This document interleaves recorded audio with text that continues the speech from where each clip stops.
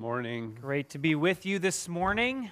Good morning to all those guests who are here in the room. Great to have you. If you're a guest with us on the live stream, welcome to you as well. If you're watching this on demand later, it's great to have you this morning. Six more days till Christmas. Are you ready?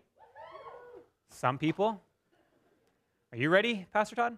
I'm ready. I'm ready. I'm ready in the sense that Cheryl has made everything ready. Yeah, Emily too for us. So, but basically, Cheryl and Emily are the same person. Exactly. Thankful for our wives. Amen. Thankful for our wives. Amen. Well, this is the final message in our series, Is Christmas Unbelievable? And over the last 4 weeks, we've really sought to understand more of the Christmas story, understand what it truly is and what it isn't, analyze it, and to seek to understand why it's so important in our lives. And this final message, Pastor Todd, you are up to unpack for us the question of why does an accurate understanding of the Christmas story really matter? Yeah, do you want to talk about the book and the videos? Yes, sure, absolutely. Yeah. We found another case of books, everyone. We found another full case. So if you don't have a copy personally, or if you're looking to get some copies into other people's hands, make sure you grab those on your way out. Make sure you give them out to people as well. It's a great opportunity for you to enter into intentional conversations about Christmas, about the gospel, of course, as we've been talking about over the last 4 weeks.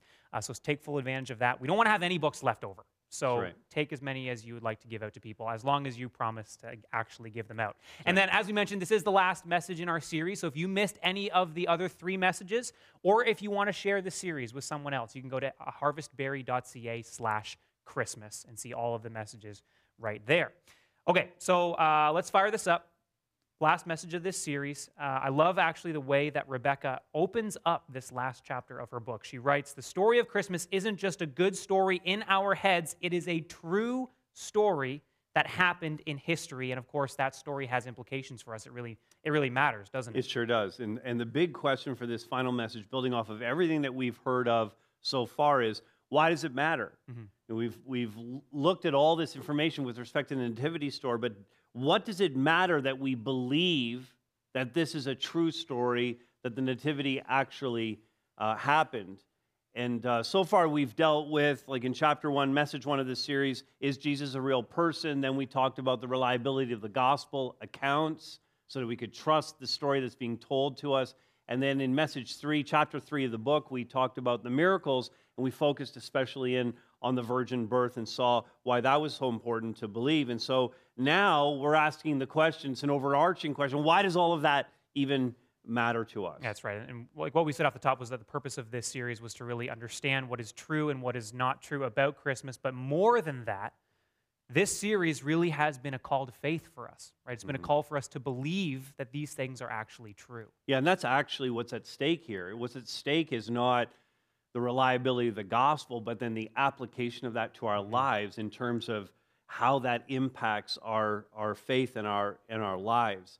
And so if the Nativity isn't true, if the Nativity's not true, if it's just a nice story, then as McLaughlin says, we don't just lose the magic of Christmas, we lose everything. We lose life and meaning, good and evil, even you and me.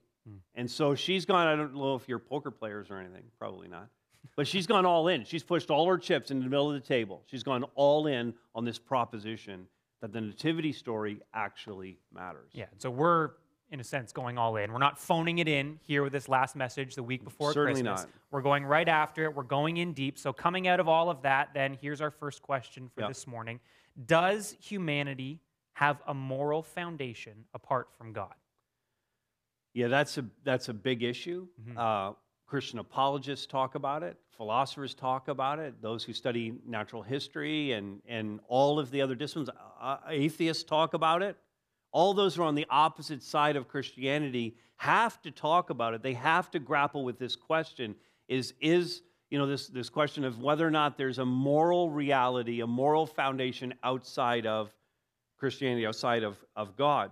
So I want to introduce you, and McLaughlin takes us to this man's writings. His name is Yuval Noah Harari. He's an Israeli historian. He rejects Christianity, and it's important to remember that. We're going to come back to him a few times. But despite that, he wrote some really interesting things. I'm going to paraphrase a few things, then I'll quote him directly in just a moment. But in essence, he wrote that the influence of Christianity, even though he rejects Christianity, he said the influence of Christianity cannot be denied. And he says, in fact, that our morality as human beings is based on biblical principles. It's kind of surprising to hear that a person who rejects Christianity nevertheless says that our morality as human beings is based on biblical principles, and that they are not, as humanists and rationalists or atheists would proclaim, they are not self-evident truths. In other words, human beings just have a naturally built-in morality. And he uses a couple of very specific examples around this. First of all, he talks about, really they're the same, human rights, or we could put it this way, the equality of all human beings. And he says that human rights and the equality of human beings, that is not self-evident, but is in fact rooted in Judeo-Christian morality or a biblical ethic. Now, Harari is saying that. He's a non-believer. We, of course, hear that and we go, yeah, we affirm that. We know that to be absolutely true. Now, here's a direct quote from him. The idea of equality is inextricably intertwined with the idea of creation. If we do not believe in the Christian myths, and remember, he's a non-believer, so he's going to use that word. If we do not believe in the Christian myths about God, creation, and souls, what does it mean that all people are equal? And we would say it means nothing. We would agree with him. Our identity as human beings is actually fixed by the fact that we have been created by God and in his image. Genesis 1:26, God said, "Let us make man in our image after our likeness." And that impacts everything about us. And that's kind of what we spent time talking about last week when we established that the miracles, like the virgin birth, are rooted and founded in creation. Right. But what we're saying here now is that creation doesn't help us just understand how human beings were created, but more importantly, or I should say just as importantly, creation helps us to understand how human beings ought to be treated as well. Right. Everything about our lives is rooted in the creation. Ultimately, everything comes back to how humanity came to be, or the creation.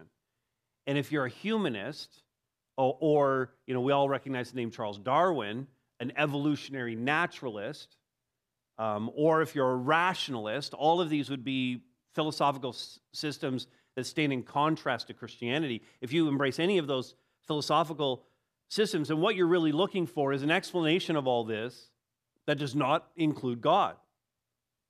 But our premise is, if you go there, then you now have no moral authority whatsoever. So we come back to the example that Harari used about equality, the principle of equality.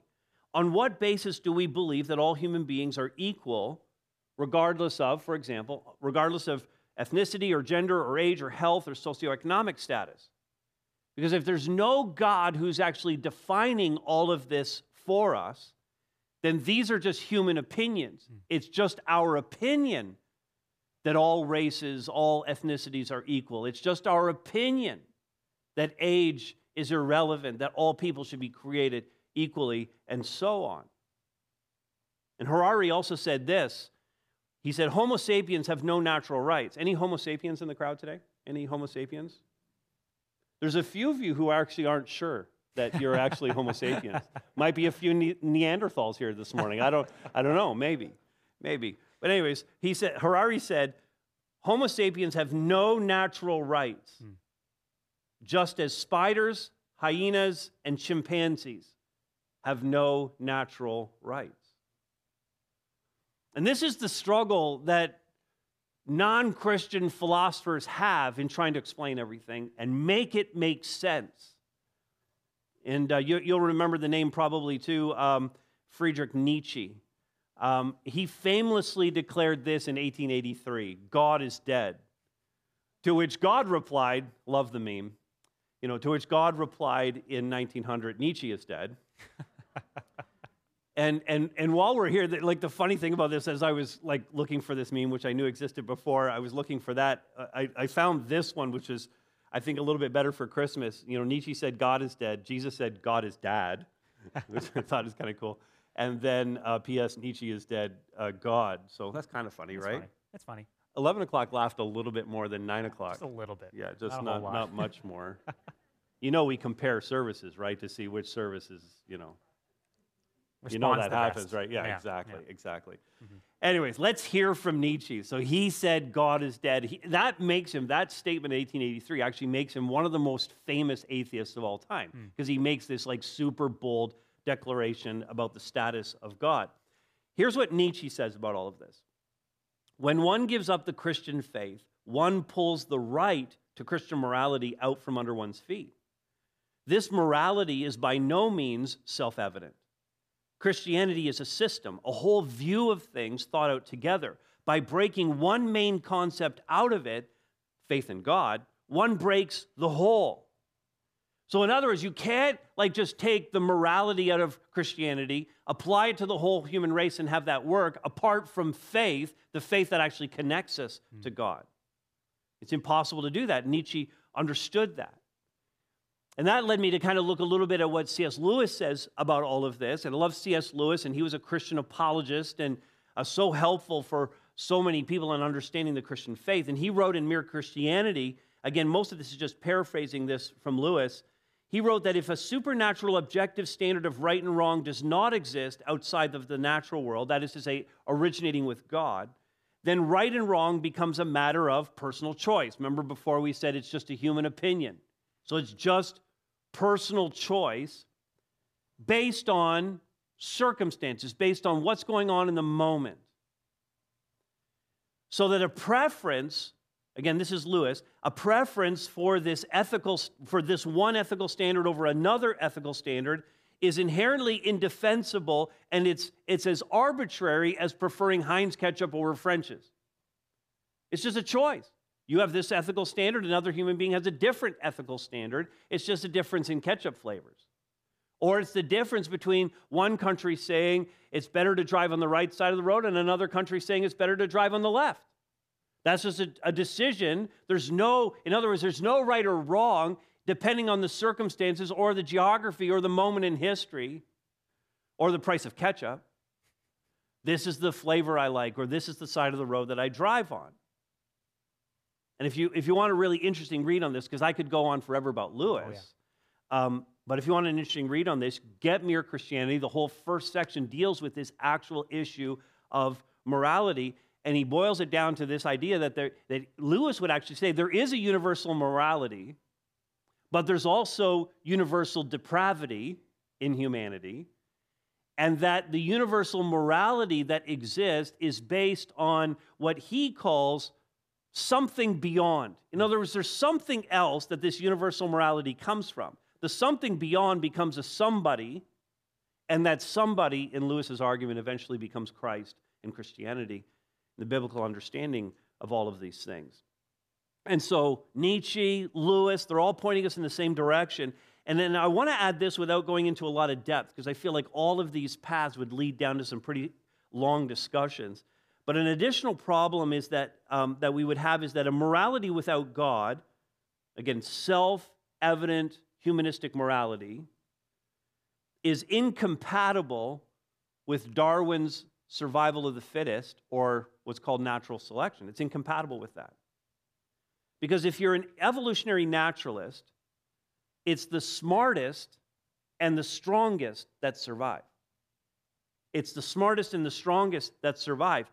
And it's the smartest and the strongest who dictate what the morality is. Not an objective standard. It's whoever's strongest gets to decide what's moral.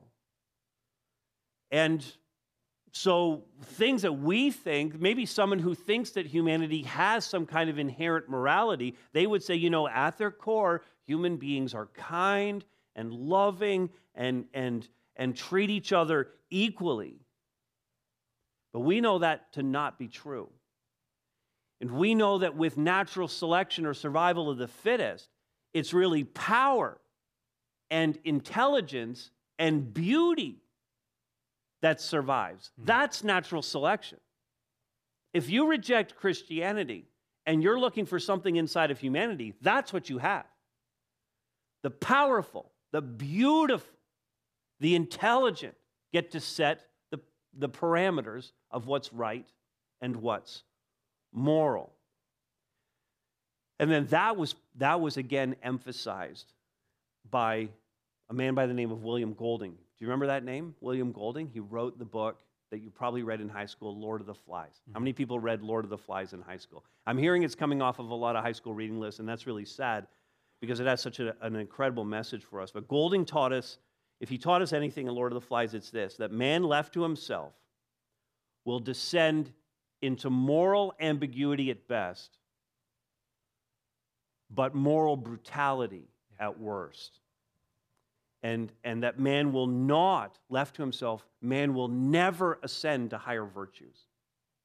He will never ascend to kindness. Man will never on his own ascend to goodness or compassion or mercy or love. Yeah. We will always descend down into the lesser virtues, the brutality.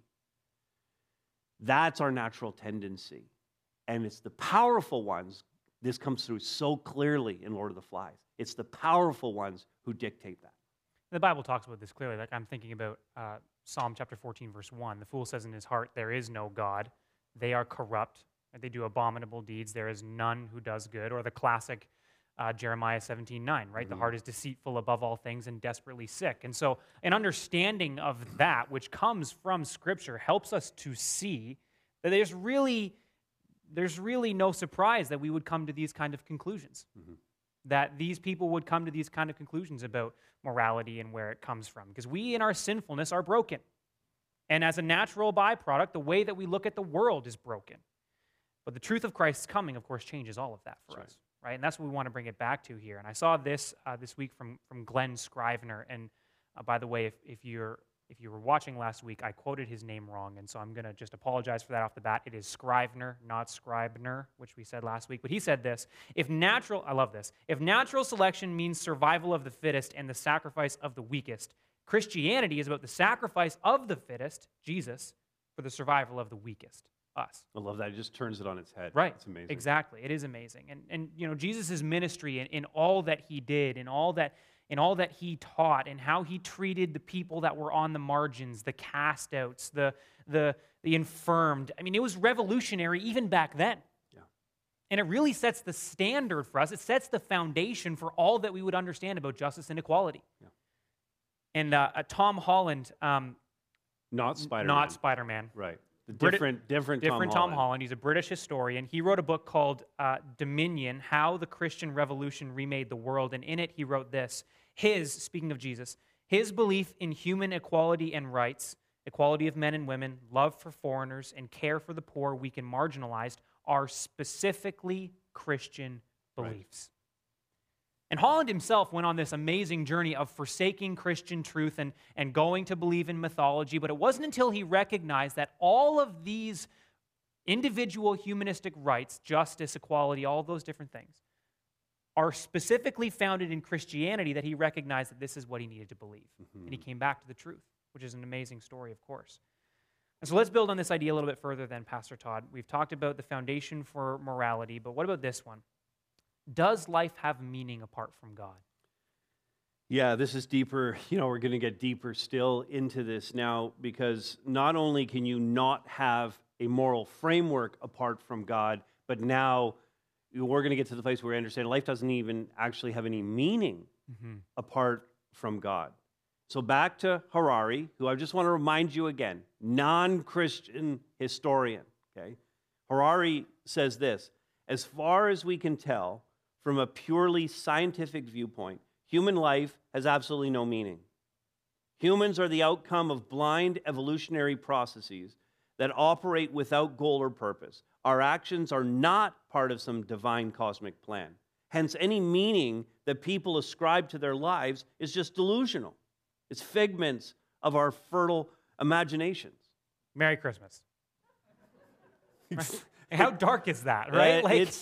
It's dark. Yeah. It's dark and depressing. Yeah. Like you can just kind of, Christmas is all like lights and it's beauty and it's just a phenomenal story that makes you feel warm and nice inside. Not that. And this doesn't, But this is what he's saying. We live, we die, we're buried, and then we're forgotten. And we're not forgotten immediately, not by the the generation that's right there, not maybe by the next generation, but by the third or fourth generation. Man, nobody's ever cleaning off your tombstone.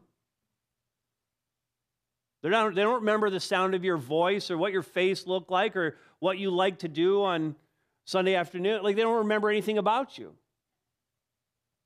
And it is a sad reality. Enough time passes, we're completely forgotten as human beings.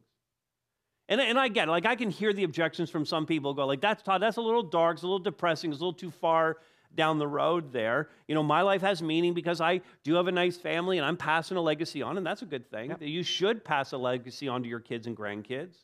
I give to charity. Those charities will survive on after I'm gone.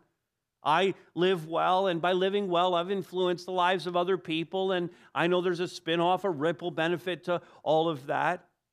Some people, like, I wrote this book, it'll survive me after I die. I painted this picture, it'll still be in the museum after I die. I know some people have done things like that. But McLaughlin writes, this is the kind, like all of these things that we tell ourselves, this is the kind of things the kind of thing we tell ourselves to dull the pain. This is what we do as human beings. We tell ourselves things to dull the pain. And of course, by that she means the pain of believing there's nothing after this life. That we're just a collection of cells. When you bring it right down to the basic of what Harari is saying. We're just a collection of cells and chemical processes. Nothing more. So if there's no God, we don't live on, and any meaning we ascribe to our lives is delusion. It's kind of like the phrase carpe diem. The Latin phrase, The Latin phrase, yeah. Like, you know, eat, drink, and be merry, for tomorrow we die, right? Live your life to the fullest because it's all going to be done. Right, like, why bother living a moral life? Yeah, exactly. Go out and live it up. Mm-hmm. Drink, party, be about yourself. Whatever pleases you, go and do it because it's all just going to be over. And right, because once you're dead, you're dead. Yep, exactly. I mean, there's no reason to not live any other way but carpe diem. Yeah, and that's, if Harari is true. But that, at its core, is a very depressing way to live your life, isn't it? And it doesn't have to be that way, though, does it? It does not have to be that way. And as we saw last week, the science, because we talked a lot about science last week, the science behind who we are as human beings does not preclude the fact that God is still our creator. And therefore, we have meaning to our lives. Life cannot possibly be simply about physiology. It can't just be about cells and chemical reactions in our brains, because we are spiritual beings with eternal souls. And one of my favorite books of the Bible, I feel like I say that about a lot of books of the Bible, but one of my favorites is Ecclesiastes. And among the things that Solomon wrote, I think some of the most profound things that Solomon wrote are in this book of Ecclesiastes. Now understand, it's a very depressing book. Like, it's a dark book. It's probably like 85 or 90% dark and maybe 10% light and communicating some great truths. But Ecclesiastes 3:1 is one of those points of light in the book. And I love what Solomon writes here. Speaking of God, he says, He has made everything beautiful in its time. Also, here's the phrase that I love. He has put eternity into man's heart. In other words, we have inside of ourselves a God consciousness or a divine spark. It's inside every human being. We kind of know that we were made for something more than just to live this life physically, and then there's nothing. There's more to it than that, and I think we have a sense of that. Also, He has put eternity into a man's heart, yet so that he cannot find out what God has done from the beginning to the end. In other words, we are eternal beings. God made it so, but there's still a lot about this that's still hard to understand because we have these finite brains and God hasn't revealed everything to us yet at this point. It comes down to the idea that there's a God-shaped void in the lives and hearts of every human being that can only truly be filled with Him. That's right. And it's only when it is truly filled with Him that we experience the fullness of this life and fulfillment as He originally intended. That's right. Yeah. And so let's continue then. Where do we find meaning and morality then? So let's go to the scriptures and let's go to John chapter 1, which, we know that as we've been talking about in this series, Matthew and Luke have the big nativity narratives, but we decided We did. Was it last You week? did. Yes. Or the week before? 2 weeks ago, I 2 think. weeks ago, we decided John 1 Yeah. is also a nativity passage, but obviously more stylized and taking us back to the very beginning. John 1 to 3, for example. In the beginning was the Word, and the Word was with God, and the Word was God. He was in the beginning with God. All things were made through him, and without him was not anything made that was made. And so as John describes it here, under the inspiration of the Holy Spirit, when you see the Word there, capitalized, that's Jesus. That's literally the Word of God embodied in the person of Jesus Christ, who's the second person of the Trinity. He, verse 14 in John 1 says, he became flesh and dwelt among us. That's the incarnation. And verse 17, so that grace and truth would come through Jesus Christ. And for that purpose, this is the end of verse 17 in John 1, he, Jesus, has made him, God, known to us. And in fact, listen to the rest of this. This is verse 9 through 13, John 1. The true light, and we're going to now push back that darkness we were just talking about, this depressing scenario that Harari sets up for us. The true light, which gives light to everyone, was coming into the world. He was in the world, and the world was made through him. Yet the world did not know him. He came to his own, and his own people did not receive him. But to all who did receive him, and that's what it's all about, receiving Jesus, God receiving us receiving him.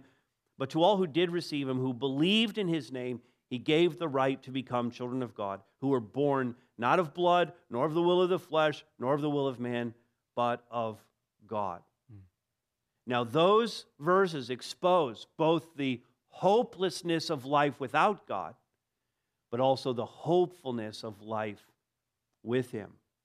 One of those ways is dark and desperate, and the other is filled with light and life. And you'd think that with Jesus, becoming incarnate and coming to earth and sharing this message with us, becoming us, allowing us to experience God in the most profound way possible, our God became human for us. You would think that with that humanity would have welcomed him. This is the answer to all of the longings and all of the darkness and hardship in our life. This is so awesome that our God has done this for us. The reality is, as John 1 says, they rejected him. They did not receive him when he came. And that rejection of Jesus Christ, even though we have the Word of God, even though it's proclaimed faithfully, even though we have this holiday where we have this opportunity before a watching world to proclaim this life-changing message, people today, as you know, because you know them, you work with them, you live around them, they're in your families, people today still rejecting Jesus Christ and his gospel. Yeah, I love what Rebecca McLaughlin goes on to say as she continues this thought a little further. She writes, if there is a God who made us and loves us, that's wonderful news. It means that our lives are meaningful, that there are such things as good and evil, and that justice and love will win in the end. We're not just debris floating around in a pointless cosmos. We matter.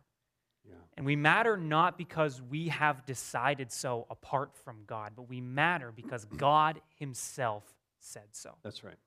And so, again, not rooted in us at all. Not rooted in us at all. Rooted in the divine. That's right.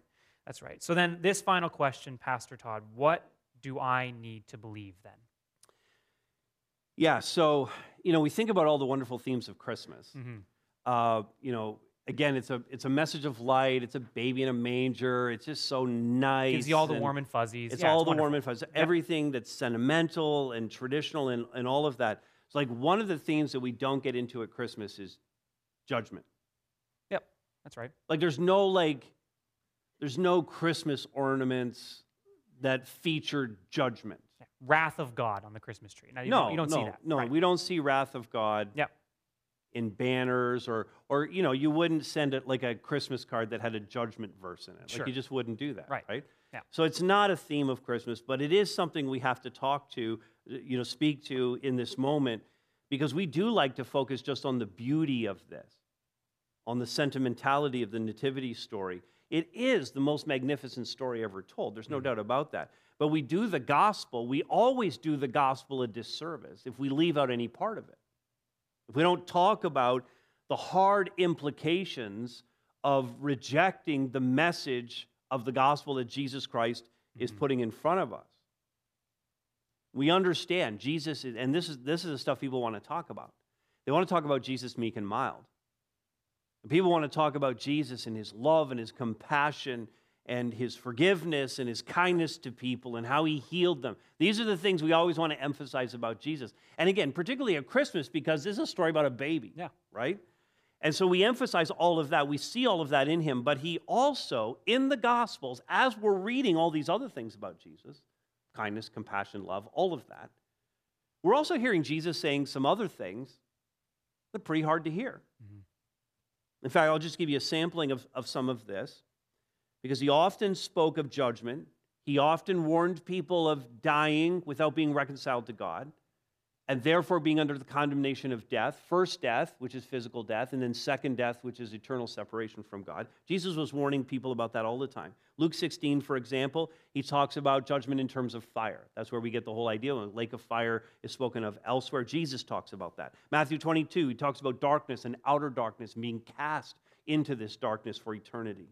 Luke 6, he talks about the lack of God in our lives as an insatiable hunger.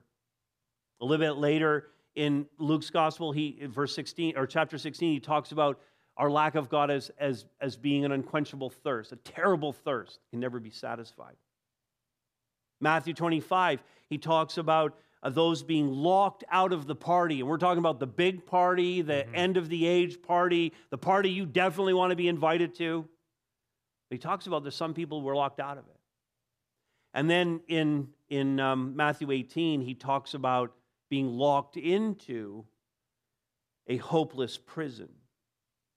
And the thing about Jesus is he never equivocates with respect to sin and judgment. He never equivocates on the consequences of sin, judgment, death, eternal separation from God. You know, we don't talk about this at Christmas. We need to, as we talk here about the gospel. And Jesus is the one who's actually doing the judging. That's the thing we need to remember. Jesus is the judge on the throne. But in this crazy twist, Jesus is willing to take the judgment that he himself is placing on us, to take the judgment, our judgment, on himself. That's the offer. You're going to be judged for your sins, but I'm willing to stand in your place and take that judgment on myself. And that can happen if we would only just do two things. Confess and believe. Confess and believe. So the question is, what do I need to believe? Well, this is what we need to believe. That the way to a relationship with Jesus Christ is to confess and believe. The Apostle Paul lays it out for us. This is Romans 10, 3 verses we'll look at here. But if you confess, here's what he says. If you confess with your mouth that Jesus is Lord, that's the first word. If you confess with your mouth that Jesus is Lord and believe in your heart that God raised him from the dead, you will be saved. He says, for with the heart, goes into more detail now, for with the heart one believes and is justified, that's another word for being saved or declared to be righteous before God. And with the mouth one confesses and is saved. Then he adds in verse 13, for everyone who calls on the name of the Lord will be saved. And it's as simple as that, right? It is sola fide, faith alone, in solus Christus, Christ alone. It's that simple. It's not more complicated. It's not more complicated than that. And so what we must believe in is what we've been talking about all along about Jesus and the gospel. What we need to confess is that Jesus is Lord and that we're sinners, that our sinfulness needs to be forgiven by God. And you'd think that just even understanding that we're sinners, you would think that would be an easy thing to believe. That each of us would have a good understanding that we have violated God's moral code, that we are not, in essence, good people, that we have sinned, that we would accept that premise as being true for all human beings. And yet, pride gets in the way so that we don't want to admit our own sinfulness. But why wouldn't we? Why wouldn't every one of us be so quick to say, hey, I understand that I'm separated from God by my own sin? But we're challenged there. We're challenged there because of our own pride. And we have to accept this no matter the intensity of sin. And our challenge as human beings is we still want to compare ourselves to other human beings. We want to rank ourselves. We just want to kind of look at the rest of humanity and go, you know, I know for sure I'm at least in the top half. You know, in the spectrum of good to vile, I believe I'm at least a top half person. Not the best, not the worst.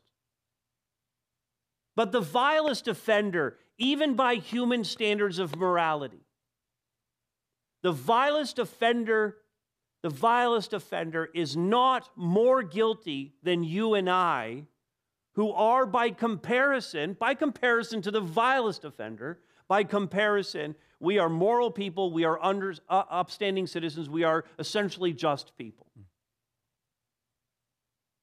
But our sin keeps us from God as much as the vilest offenders. There's not a person here who is good enough for God. We're all sinners, whether we want to admit that or not. And I know many of you. Uncomfortable laughter ripples through the crowd. Did you notice that? I know myself, and you know me. I'm a sinner. Not a person here is good enough for God. That's what needs to be confessed. Don't think that your goodness, that somehow God's weighing it out in scales. Don't think that your goodness is enough. And further, don't think that the church is a place for good people. I mean, I think the reason why some unbelievers don't want to come here is they think that somehow you have to reform yourself before you come here because this is a place filled with good people, with people who have already sorted everything out. I mean, how many times have you heard this and have we heard this? People would be like, no, I can't go into that church because I'll get struck with lightning if I walk in there. Right. It's nonsense. It's nonsense.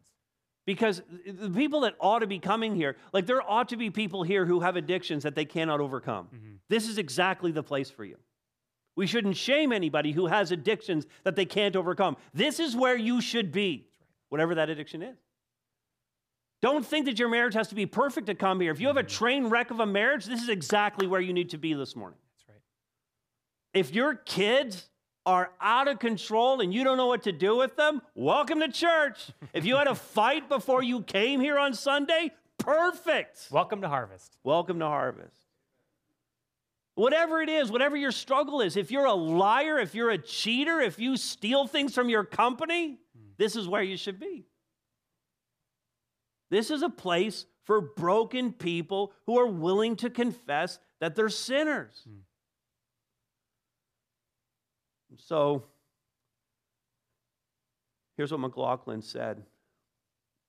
This is no self-help book. She's talking about her book now, okay? She says, this is no self-help book to tell you that you're enough. You're not. Nor am I. But time and again in the Gospels, the people who knew they weren't good enough for God were the people Jesus welcomed. Those seen as too bad to be bothered with or too broken to be fixed were Jesus's preferred company. And so the people who fill these chairs, the people who watch this online, are attracted to this ministry and especially to this message, should be those who are struggling with all of these things.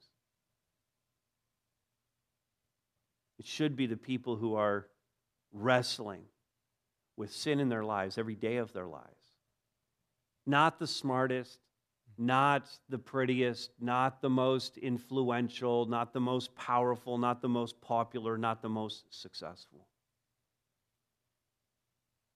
And what Jesus said about this, and you know, Luke 5 is just a verse I think I like too much, and it's because, I don't know if you know this about me, but I can be sarcastic at times. No. Sarcasm. I love it. I love it. But because I'm someone who loves sarcasm, I love those moments when Jesus is sarcastic. And so I think I like this verse too much. Because in Luke 5:31, this is what Jesus says about this whole issue. Those who are well have no need of a physician, but those who are sick. I have not come to call the righteous, but sinners to repentance. You hear the sarcasm? The sarcasm is there because no one's well and no one's righteous. If you were to take the sarcasm out of it and read it differently, those who think they are well have no need of a physician, but those who are sick. I've not come to call those who think they're righteous, but sinners to repentance. You just take the sarcasm out and you get it. But Jesus was stinging his listeners. No one's well. No one's righteous. But a lot of people think they are. We're all desperately sick, spiritually. We're a mob of misfits. We're a mob of misfits. Right, we use that around here all the time, and it's so true, right? And I love to go on a little bit further with what Rebecca says. She writes, Jesus always welcomed the outsider. Yeah. He protected the weak, healed the sick, and fed the poor. He welcomed prostitutes, touched lepers, held infants in his arms. Although he was God's promised king, he came not to be served, but to serve and to give his life as a ransom for many. Yeah. And herein lies the wonder and beauty of the Christmas story. That's right. That the Son of God would come into his creation to subject himself to all the same things that we experience here on this earth, and then to be unjustly tried and beaten, mocked, scorned, spat upon, to be crucified, to die a death he didn't deserve, but we did, and to rise again to new life 3 days later. And not only do we find the forgiveness of sins and freedom from sin and death in this incredible story, but we find our foundation. We find our meaning here. And we find all that is true about this life and in this world in the baby who was and who is Emmanuel, God with us. The wonderful thing is that God invites us to be a part of the most magnificent story ever told. That's right. It's been all about the story.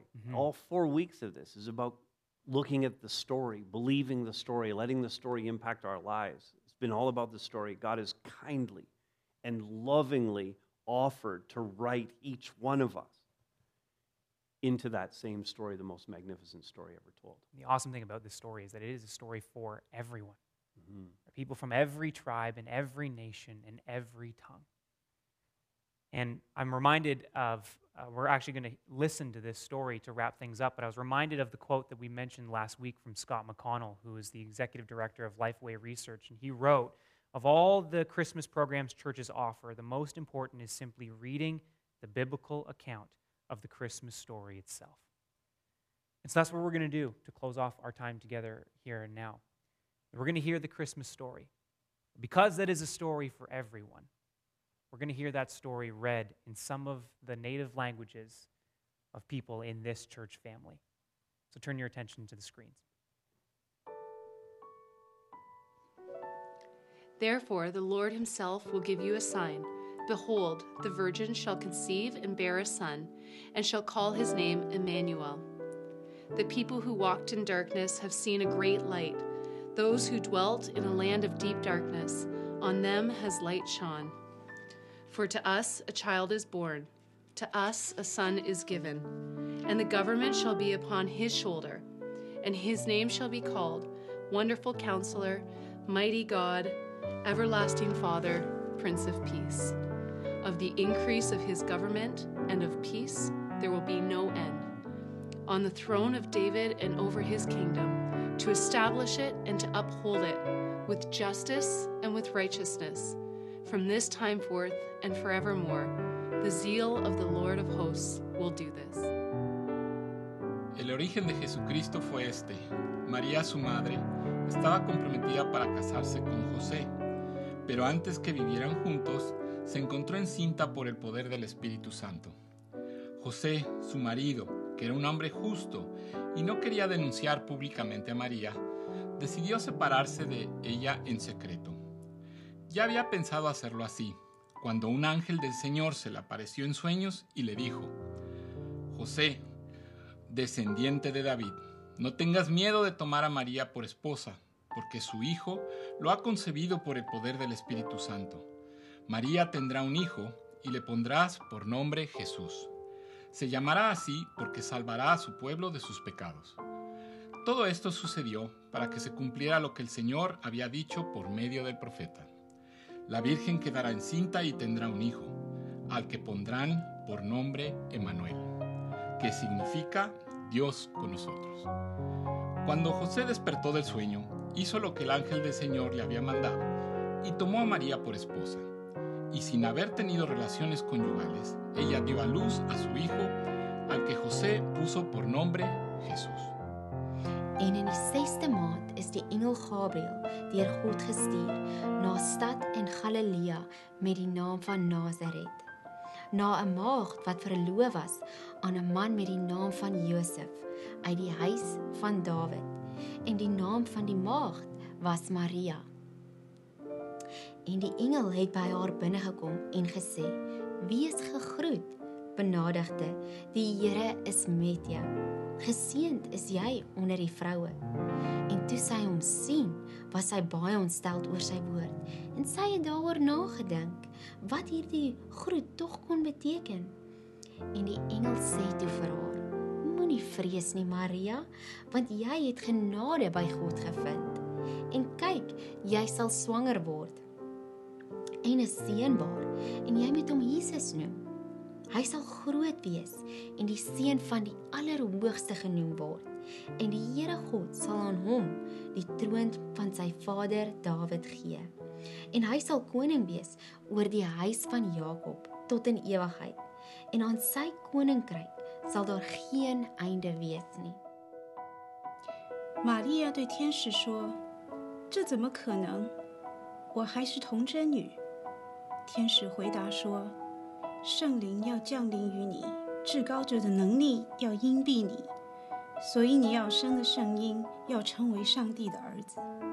你看，你的亲戚伊丽莎白年纪老迈，一向不能生育，现在已经怀了男胎，有孕6个月了，因为上帝无所不能。”玛利亚说：“我是主的婢女，愿照你的话在我身上成就。”于是天使离开她去了。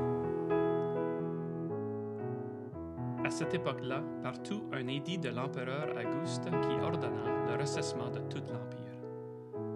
Ce premier recensement eut lieu pendant que Quirinius était gouverneur de Syrie.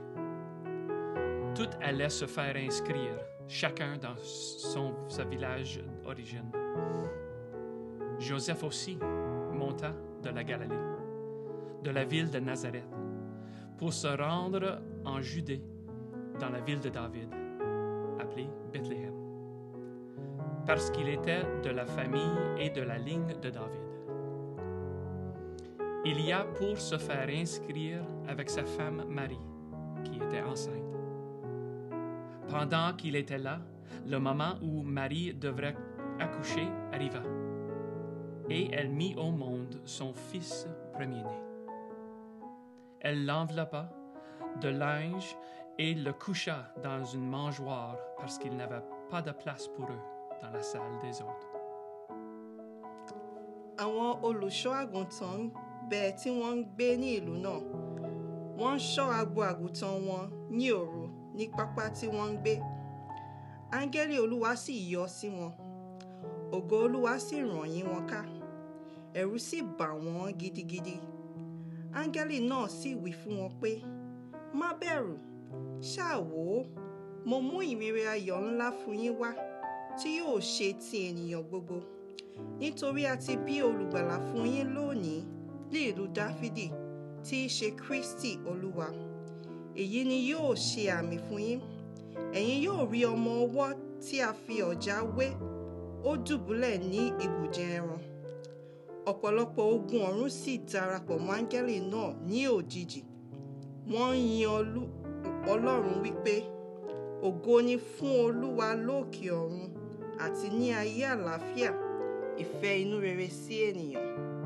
ولما مضت عنهم الملائكة إلى السماء، قال الرجال الرعاة بعضهم لبعض: لنذهب الآن إلى بيت لحم وننظر هذا الأمر الواقع الذي أعلمنا به الرب. فجاءوا مسرعين ووجدوا مريم ويوسف والطفل مضطجعا في المذود. فلما رأوه أخبروا بالكلام الذي قيل لهم عن هذا الصبي. وكل الذين سمعوا تعجبوا مما قيل لهم من الرعاة. وأما مريم فكانت تحفظ جميع هذا الكلام مفتكرة به في قلبها. ثم رجع الرعاة وهم يمجدون الله ويسبحونه على كل ما سمعوه ورأوه كما قيل لهم.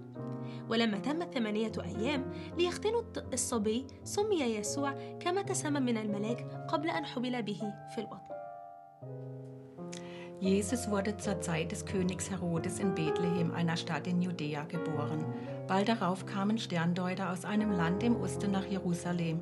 Wo ist der König der Juden, der kürzlich geboren wurde, fragten sie. Wir haben seinen Stern aufgehen sehen und sind gekommen, um ihm Ehre zu erweisen. Als König Herodes das hörte, erschrak er und mit ihm ganz Jerusalem. Er rief alle führenden Priester und alle Schriftgelehrten des jüdischen Volkes zusammen und erkundigte sich bei ihnen, wo der Messias geboren werden sollte. In Bethlehem in Judäa, antworteten sie, denn so ist es in der Schrift durch den Propheten vorausgesagt. Und du, Bethlehem, im Land Juda, du bist keineswegs die unbedeutendste unter den Städten Judas, denn aus dir wird ein Fürst hervorgehen, der mein Volk Israel führen wird, wie ein Hirte seine Herde.